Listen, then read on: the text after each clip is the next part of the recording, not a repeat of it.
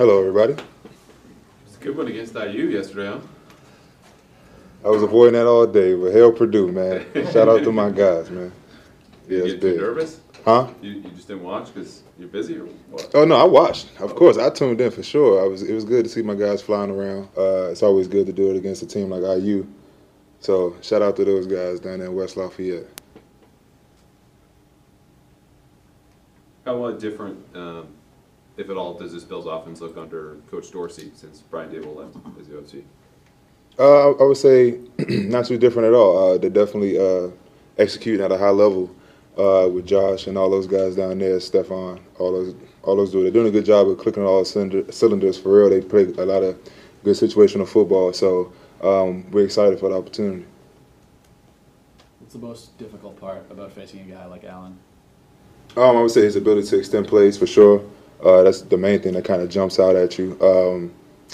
Like I said, situational football. He seems to always, or for the most part, makes a lot of the good decisions with the football. Not all that careless with the football. He does a good job of just making sure his team has the ball, and like I said, just makes good decisions. Gerard said yesterday that Allen will sometimes even be able just to play, quote, street ball, when he's extending those plays. I mean, what becomes your focus then? Obviously, it depends if you're in man or in zone, but, just to continue to play within the defense and be sound while he's scrambling around, it's hard to know what he'll do. I would say that creates kind of like two plays in a way. Like you got the first play and then the extended play. That kind of happens as the play kind of breaks down. So finding a guy in the area and kind of trying to see what he sees and just being able to make the play when the ball is in the air. That's probably the main thing.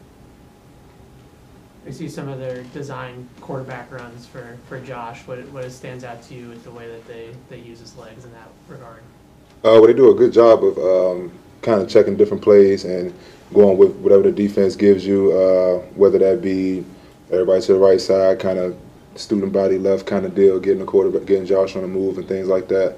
So they do a good job of kind of seeing everything and checking to the kind of the quote-unquote perfect play. What's the fine line with Josh when you know he's a quarterback and they're kind of protected by the refs, but you also have to treat him like a running back when he gets outside the pocket? What's that fine line of not letting him go but not killing him at the same time? Well, I would say you kind of got to go off of kind of how the game's being refereed in a way. Obviously, I don't want to speak too much on no referees or anything like that, but you kind of got to, if they calling it tight, then you got to kind of go by the rules and things like that. But if they're kind of letting you play a little bit, you kind of got to push the envelope. But it all depends on how the game's being called. How much do you take what happened in the last two games when they didn't punt personally or use it as motivation heading into Thursday or even over the offseason? I mean, definitely you obviously see that, and it gets you amped up for this game for sure. But at the same time, you got to take it you got to go through the process. It's a whole process to this thing. If you look too deep into it, you kind of let things slip through the cracks. I kind of get up here every time and I say I'm a person of the process. You can't skip days. You got to be able to, no matter how amped you are for the game or how much hype is around it, you got to make sure you dialing in on each day. So that's kind of my focus. How do you feel like this linebacker group has kind of developed and come together over these last 10, 11 weeks? Because at the start of the season, it was a lot of guys that hadn't really played a lot of football together with each other. Just how do you feel like that's all grown over the course of the season? I would say we're definitely gelling for sure. I would say I'm always say we got more to go. We got a long way to go, and I'm gonna probably say that to the end of the season. But because we're always looking to gain that edge or just progress and kind of get on that upward trend. We want to stay on the upward trend. Obviously, everything's not going to be perfect. You're going to have plays that you want back and things like that, but you always want to come in the office and just try to find something that you can get better at. So that's kind of been our approach, and that's kind of what we're going to stick to. Obviously, you just had an experience with Justin Jefferson that was like, hey, all hands on deck, everybody knows where he is. Now you get Stephon Diggs. Same type of receiver, same type of focus?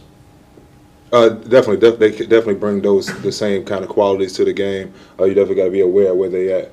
For sure, I would say Buffalo they got a lot of different guys that they're able to go to, whether that be Knox, Singletary coming out of the backfield and things like that. So you definitely got our hands full, but we're excited about the opportunity. But to answer your question, yes, you got to be, for sure, Stephon Diggs is having a great season, so you got to be aware of where he's at. Take two final questions. Not asking for a way to defend him here, because I know you would never do that. But if you had to give a scouting report on your teammate, Ramondre Stevenson, as a guy who's clearly proven he can be a 3-down back. What would that report sound like? I would say he falls in that category of a very dynamic running back, brings a 3-down running back for sure, being able to run the ball, good contact balance, being able to take a hit and kind of keep going, have whatever the offense needs him to do for real, whether it be play wide receiver, he kind of does it all. So we kind of glad he's on my team. I'll just say that. I think that's a good description of him. Last question? How's the body feel? I mean, what we asked last week about how do you turn around quickly to a Thursday night game. It's unusual in that you can't just take a couple days here to your next game. Any changes in terms of recovery, rest, focus to get ready for this Thursday?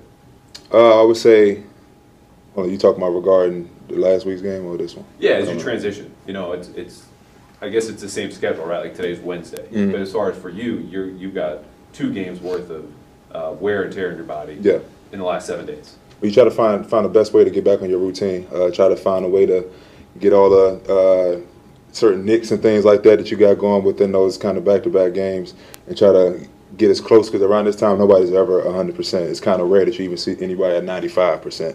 So around this time you kind of got to tape it up or find a way to get the body going, especially when it gets cold down here. It's a little tougher to get going, but you got to find a way to get it done. So that's kind of got to be your routine in a way, just to find a way.